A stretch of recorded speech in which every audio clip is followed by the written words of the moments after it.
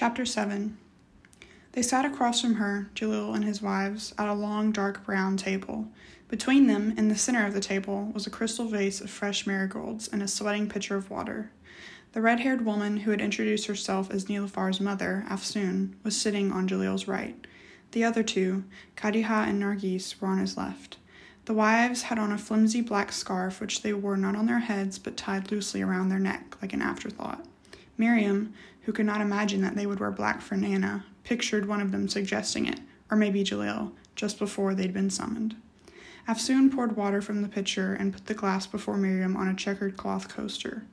"Only spring and it's warm already," she said, made a fanning motion with her hand. "Have you been comfortable?" Nargis, who had a small chin and curly black hair, asked. "We hope you've been comfortable. This ordeal must be very hard for you, so difficult." The other two nodded. Miriam took in their plucked eyebrows, the thin, tolerant smiles they were giving her. There was an unpleasant hum in Miriam's head. Her throat burned. She drank some of the water.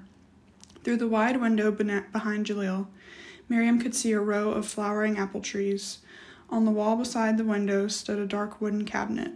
It was a clock and a framed photograph of Jalil and three boys holding a fish. The sun caught the sparkle in the fish's scales. Jalil and the boys were grinning. "Well," Afsoon began, we, have brought you here because we have some very good news to give you." Miriam looked up. She caught a quick exchange of glances between the women over Jalil, who slouched in his chair looking unseeingly at the pitcher on the table. It was Kadiha, the oldest-looking of the three, who turned her gaze to Miriam, and Miriam had the impression that this duty, too, had been discussed, agreed upon, before they had called for her. "You have a suitor," Kadiha said. Miriam's stomach fell. "A what?" she said, through suddenly numb lips. "A gastigar, a suitor. His name is Rashid." Kadiha went on. "He is a friend of a business acquaintance of your father's.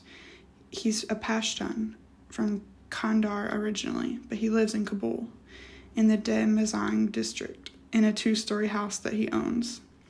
Afsoon was nodding, "And he does speak Farsi, like us, like you, so you won't have to learn Pashto." Miriam's chest was tightening. The room was reeling up and down, the ground shifting beneath her feet. "He's a shoemaker," Kadiha had said, saying now. "But not some kind of ordinary street-side moochie, no.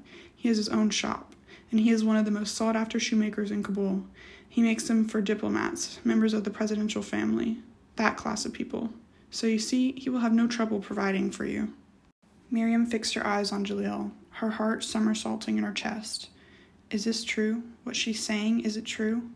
But Jalil wouldn't look at her. He went on chewing the corner of his lower lip and staring at the pitcher.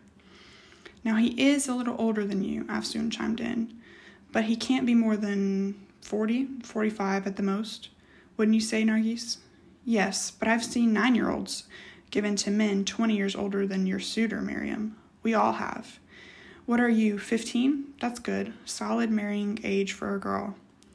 There was an enthusiastic nodding at this. It did not escape Miriam that no mention was made of her half-sisters Sadiheh or Nahid, both her own age, both students of the Mehri School in Herat, both which plans to enroll in Kabul University. 15, evidently, was not a good, solid marrying age for them. "What's more," Nargis went on, "he too has had a great loss in his life. His wife, we hear, died during childbirth 10 years ago, and then 3 years ago his son drowned in a lake. It's very sad, yes. He's been looking for a bride the last few years, but hasn't found anyone suitable." "I don't want to," Miriam said. She looked at Jalil. "I don't want this. Don't make me." She hated the sniffling, pleading tone of her voice, but she could not help it. "Now, be reasonable, Miriam," one of the wives said. Miriam was no longer keeping track of who was saying what. She went on staring at Jalil, waiting for him to speak up, to say that none of this was true. "You can't spend the rest of your life here. You don't want a family of your own? Yes, a home, children of your own? You have to move on. True that it would be preferable that you marry a local, a Tahik, but Rashid is healthy and interested in you, and he has a home and a job, and that's all that really matters, isn't it? And Kabul is a beautiful and exciting city. You may not get another opportunity this good." Miriam turned her attention to the wives. "I'll live with Mullah Fazullah," she said. "He'll take me in. I know he will." "That's no good," Kadiha said. "He's old and so—" She searched for the right word, and Miriam knew than that what she really wanted to say was, "He's so close." She understood what they meant to do. You may not get another opportunity this good, and neither would they. They had been disgraced by her birth, and this was their chance to erase, once and for all, the last trace of their husband's scandalous mistake. She was being sent away because she was the walking, breathing embodiment of their shame. "He's so old and weak," Kariha eventually said. "And what will you do when he's gone? You'd be a burden to his family." "As you are now to us." Miriam almost saw the unspoken words exit Kariha's mouth like foggy breath on a cold day. Miriam pictured herself in Kabul, a big, strange, crowded city that Jalil had once told her was some 650 kilometers to the east of Herat. 650 kilometers. The farthest she'd ever been from the Kolba was the 2-kilometer walk she'd made to Jalil's house. She pictured herself living there, in Kabul, at the other end of that unimaginable distance, living in a stranger's house where she would have to concede to his moods and his issued demands.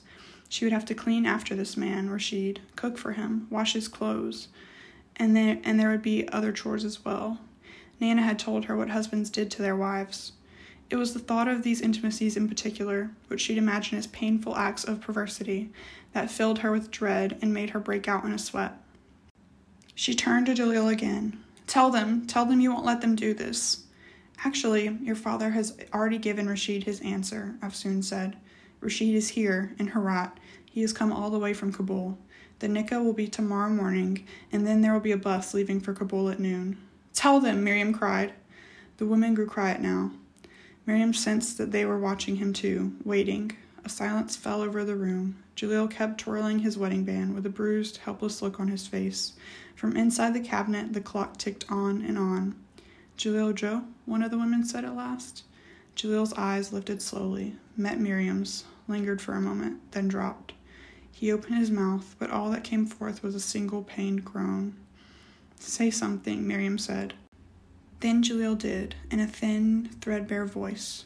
"God damn it, Miriam Joe, don't do this to me," he said as though he was the one to whom something was being done. And, with that, Miriam felt the tension vanish from the room.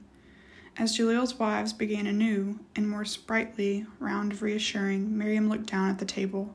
Her eyes traced the sleek shape of the table legs, the sinuous curves of its corners, the gleam of its reflective dark brown surface.